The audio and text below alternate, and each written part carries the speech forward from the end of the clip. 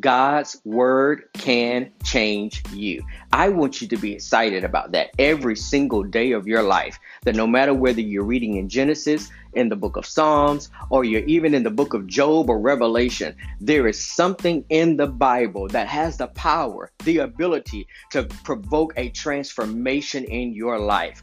Join me on the Scriptures Revealed podcast as we begin to walk through the scriptures and allow them to do for us what the Lord Jesus Christ intended for them to do. Point us to him. And when we get to him, he can revolutionize our lives. There is a new life waiting for you. There's new joy waiting for you. There's new hope waiting for you. There's transformation waiting for you. And all it takes is for the scriptures to be revealed. Join me.